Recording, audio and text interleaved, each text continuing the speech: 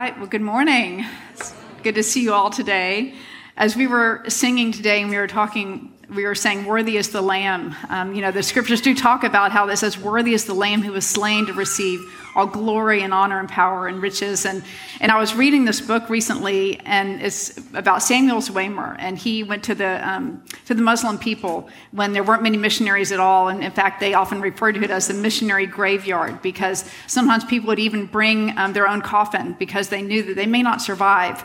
And so that was how much the Lord had impressed upon them the need to go and to love those around them. And so Samuel and his wife lost their two daughters when they were over there. They were like elementary age girls, and they got sick over there and they died. And on their tombstone, they put, worthy is the Lamb to receive riches. That's all they put. Worthy is the Lamb to receive riches. And he's still worthy today of what we can offer to him in the same way that Samuel Zwemer was able to say, Lord, whatever it takes to serve you, to love you, I am willing to say yes, because it was worth it. And, I think of him today and his family in heaven, and I bet he's saying? It was worth it. It was so worth it. And all of the people that are there because he chose to say yes to God. And so what a beautiful story. And so today I want to talk a little bit about resurrection community. We are resurrection people, right? We are resurrection people. We walk in supernatural authority and in power. So as we gather here together, we are part of a resurrection community. Is that awesome? You guys, Lord, we don't walk in just the frailness of our physical being, but instead we have the power and the authority of Jesus Christ that lives in us through the power of the Holy Spirit. And so everywhere we go, we get to be these resurrection people. And so I was thinking as we sit here today, I want you to think about the people around you, and they are full of the resurrection of Jesus too. And so all around the world, we are part of this larger community that encompasses not even just the people that are living on the earth today, but that great cloud of witnesses, right? Those who have gone before us, like the Samuel Zwemers, who are celebrating Jesus, and we are part of that. And so we are part of Jesus' resurrection community, which I love that. This morning, I'm going to share with you a little bit about my cancer journey. And I realized that my cancer journey was definitely a trial in my life. But as I stand before you, I know that many of you have even bigger trials than what I went through. So my hope is simply that maybe my story would encourage you in some way, might give you some hope. And so that is why I would choose to share it with you. I talked to Jeff at some point like that I was willing to share the story. And he said, so I talked to him this week and he goes, hey, how about you share, this was Monday, how about you sharing this week in church? I'm like, I'm like, well, I'll pray about it. Well, and knowing in my heart, I'm thinking, no way. I am not doing that. I'm not doing that. And my family, wherever you are, where's my family? Okay, they know that mom doesn't do anything without preparing a lot. Okay, so if anything, I way over prepare. So like if I do a presentation, what you don't know is that I have just copious notes and research that I've done. I've read all these books, and then I end up using like maybe a tenth of what I prepare, right? So like I'm always delete, when I finally do it, and then I'm worrying about it, and part of it is that I have such a sense of like, Lord, I want to honor you. I want to honor you. I don't want to say anything that's not of you. I want to be careful what I present because I want to handle His word accurately. And so there's part of me that there's just have a sense of like, oh Lord, I want to honor you. I want to bless you. So help me to be careful what I say. And so that's part of what I do and why I prepare. But in so doing, I have really gotten to where I over-prepare and I strive, right? And so it was interesting because as I thought about what Jeff had said, and I shared, and I was like, no way. But then as I started praying about it, I thought, oh, I have to do this. Because what a great step of faith for me. What a great step of faith for me, because I won't be able to prepare. I can still prepare, but I can't do it like I typically do it. Like I'm telling you, you guys have no idea. You can see my computer with all the different rough drafts that I can, just to get to the one when I do present. So I was like, so here I am, Lord. I'm taking a huge step of faith for me by not having that extra time to prepare. So I'm excited about that because one of my favorite life verses is one that you're very familiar with, I'm sure. And it's where Paul, pleads with the Lord about this. We don't really know for sure if it was a weakness or a disability. He referred to it as his thorn in the flesh. And the scriptures say that he pleaded with the Lord 3 times, Lord, please remove this from me. And Jesus is like, no, I'm not going to do that. Instead, Jesus says, my grace is sufficient for you. My grace is sufficient for you, Paul. And my power is made perfect in your weakness. And so Paul says, well, therefore I'm going to boast in my weakness. For when I'm weak, then I'm strong. So I'm going to boast before you today. Because I am boasting because this is a weakness of mine of striving sometimes and over-preparing. And so I'm like, hallelujah, here I am. Okay? The other thing that was interesting is as I was reflecting on my cancer journey, I was thinking, how am I different? That happened in October, and how am I different today? And what's interesting is I feel like one of the gifts of my journey is that God has broken off of me the spirit of striving. So instead of me being like, I got to do this, I got to do a good job. I just feel like it's like even if I wanted to, I didn't feel like I had the ability to anymore almost. So I feel like that is I always say the surprising gifts of grace in our journey, or God's unfolding grace is another way I've heard it said. And so I just want to testify before you all that one of the gifts of God in my life is that he has broken off of me that spirit of striving, and I am so thankful. One of the scriptures, the scripture says, cease striving and know that I'm God. And I will be exalted in the heavens. I will be exalted in the earth. And so the reason why we can rest, why we can be still, is simply because of the glory of God is going to be coming down, you guys, no matter what we do, right? So we may as well rest in him and delight in him because he will be exalted in the heavens. He will be exalted in the earth no matter what we do, because that is who he is. So the reality is we all have unexpected journeys, right? You're probably in the middle of one right now. Anybody in the middle of an unexpected journey, something you didn't anticipate? Well, one of the things that I realize is when we have these unexpected journeys, like my cancer experience, that God prepares us and he provides for us in the midst of that. And so it's interesting to me as I look back and I can see how God prepared me for what I was going to be going through. And so one of the scriptures that he impressed upon me in January of 2020 was this verse, trust in the Lord, one I'm sure you've heard, but let's think about it. Trust in the Lord with all your heart. Do not lean on your own understanding, but in all your ways acknowledge him and he will make your path straight. Now, as I reflect on that and we hit COVID, right? All of us are immersed in this COVID, like, whoa, like what in the world are we dealing with here? I thought, that's what it meant, right? Oh, I see why God impressed that upon me. He just wants me to trust him because it's, times are uncertain, all those times. Well, absolutely that was true, but he had more in store for me in that. So in 2020, as COVID hit, I did a presentation. I work at Lucas Christian Academy next door. And so I did a presentation for our students in April because what we discovered is that especially our upper level students, our juniors and seniors, were really going through a time of grieving because here they are not in school. So before spring break, they leave and then they never see each other. That was really hard, you guys. That was really sad. So I did a presentation over Zoom, our favorite, right, about the stages of grieving and of loss and how to deal with that, having no idea what I would be going through, okay? So I do this presentation. So as it's true to be, I said I did a lot of research, right? I did a lot of preparation. I immersed myself in the topic. And so one of the things that I shared with them is that, there's not a quick fix. With grieving, you can't just it's done, it's over. Anybody, you all know that, right? Anyone who's been through a really difficult time of grieving, it doesn't just happen like that. Even when we walk with the Lord, he doesn't promise that it's going to be over like that, right? In fact, that process is part of our healing that is necessary oftentimes. And so acknowledging that there's not a quick fix. I think the other thing that is important to realize is that Jesus warns us, right? He warns us about the difficulties in life. And so I try to encourage our students because, it says, these things I have said to you. Well, what he was sharing with them, how he was going to suffer and the really difficult things he was going to experience. And they're like, no, Jesus, we don't want to. He goes, no, I share these things so that in me you will have peace. These things are going to happen.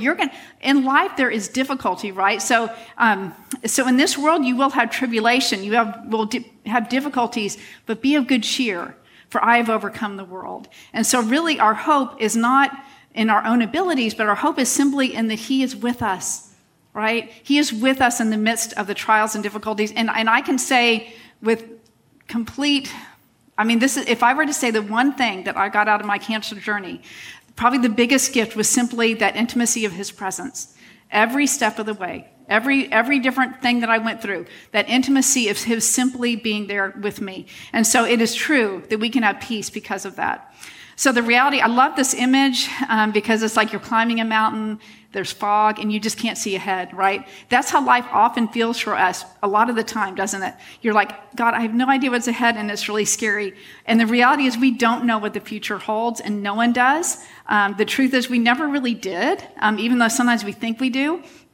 And facing that is hard, but it's true and it's healthy. So learning to live with uncertainty and realizing that we are not in control is actually a gift we are given in seasons of grieving.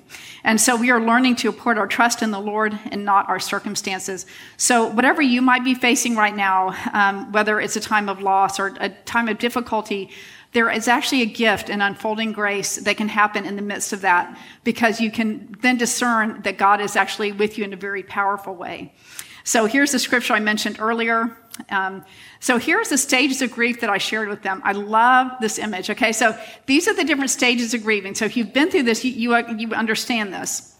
So here, see if you recognize some of these things. If maybe just raise your hand if you have. Okay, if you've been through a time of grieving or loss, shock, numbness, denial, emotional outbursts, never, anger, fear, searchings, disorganization. Well, that's me all the time, so I don't.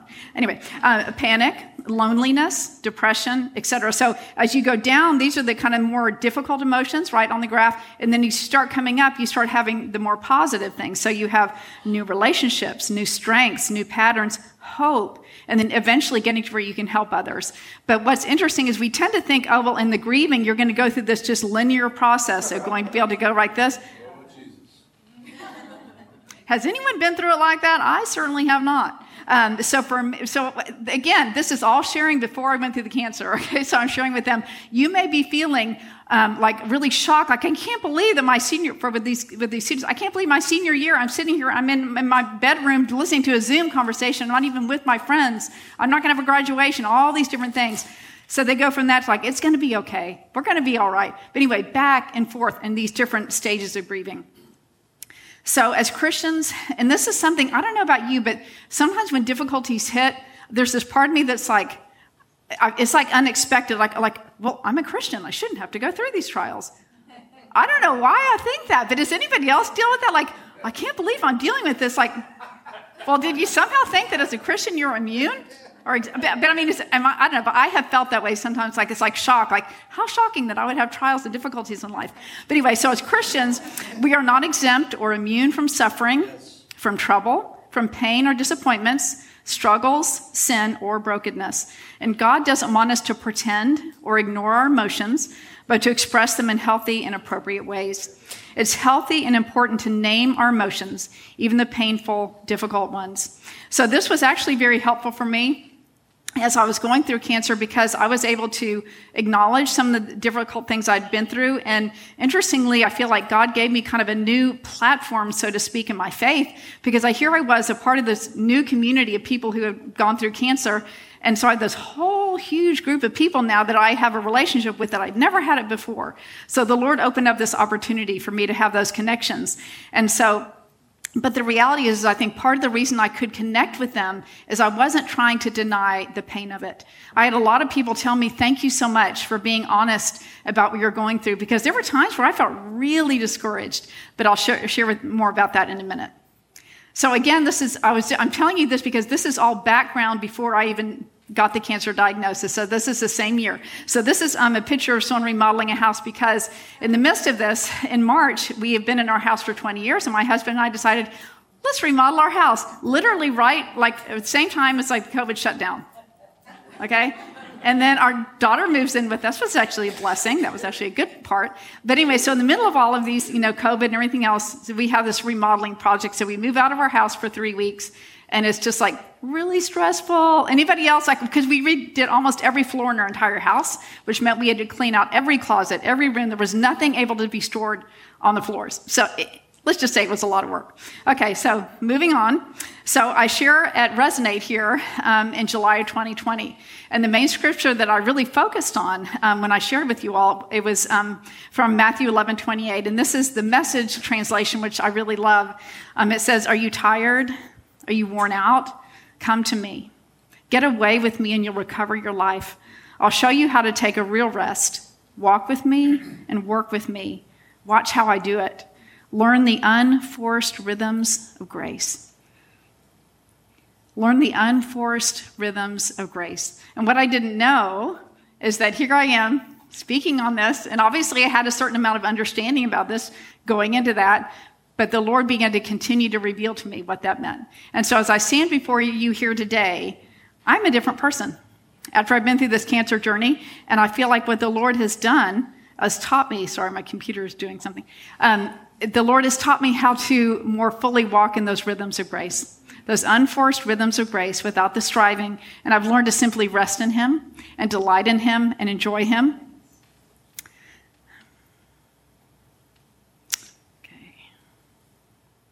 Okay, so that was July. So this is a picture of, the next picture, the one of the buckling water damaged hardwood floor. So we had done in our house, okay, so my husband and I had put in hardwood floors in our house, the kind that like they sand them in your house. It's a huge ordeal, pretty much in the entire house. Well, so I go to get something out from underneath our sink in August, and it is just like, this shelf on there is just like buckled down like that, and there's just water everywhere. And I was like, oh my gosh. Well, what we hadn't realized is that our floor had been cupping a little bit, but it was real subtle. So we didn't really think that much about it. But then what we realized is there was a water leak that had been very slowly just leaking underneath the sink with our filtration system.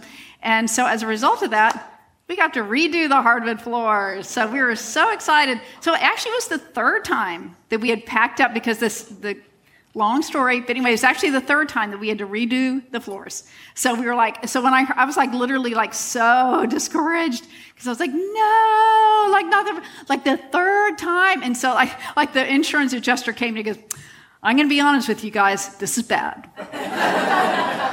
And he goes, this is really bad. And it's going to be pretty much like moving. It's just think of yourself as you're moving. And I'm like, oh my God. So I was like, okay, so we plan to redo the floors in October. Okay, let's keep going. October 1st, I have cancer. I just found out I had a mammogram, and they said October 1st, I get a call. I'm sorry to tell you, but it looks like that you do have breast cancer. And so in the middle of all of the water, leak floor, COVID, all the different challenges going on, you got cancer, which shock. Like I don't know why, but it never even occurred to me that I'd get cancer. And is anything else like that? Like I just don't really worry about things like that. And so I was like, huh? Like, no. And it's just like, it's like I couldn't wrap my brain around it. And so I began to talk to people I needed to talk to. I met with a surgeon, and the surgeon said, well, I'm really hopeful that we caught this early. So I think that what we're going to be able to do is just do like a lumpectomy and then do radiation probably. And I think I think it's going to be relatively simple, but we're going to go ahead and do genetic tests just to make sure that there's nothing else going on. But, you've told me your history. I don't think that's going to be an issue. So I'm like, okay, good. Okay, I can handle that. So I start kind of, okay, I can deal with this. It isn't that big a deal. We'll be good.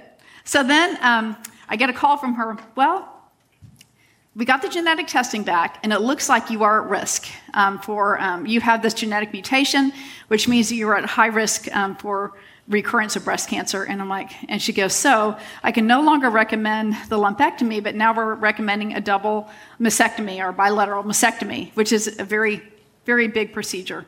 And I was just like, yikes. Like, it was like, oh my gosh. Like, again, I didn't think it would happen. Again, I was like in shock. I was like, what? No. And so anyway, I began to do research and all those kinds of things. And I really felt like the right thing to do after talking to various people was to simply go ahead and with the double mastectomy, even though everything in me just was shouting like, I don't want to do this. I don't want to do this. And so, but I just felt like the Lord reminded me of that scripture. Trust me with all your heart. Don't lean on your own understanding, because it's confusing. If you've ever gone through cancer or a difficult health issue, how many of y'all know you get a lot of different information, right, coming in? And so even though I could have done something different, I really felt like the Lord had given me peace to go ahead and do the more radical procedure. And so I go into it. So we move out of our house October 15th, and we are out of our house for 3 weeks, and we move back in on a Saturday, and then I have surgery on Tuesday. So we have, do all the moving, all that kind of thing. So I go to have the surgery, and then I go for my follow-up appointment, and she goes, and I could tell by when she came in, like her expression looked different. And she said, well, I'm sorry to tell you that the pathology was not good.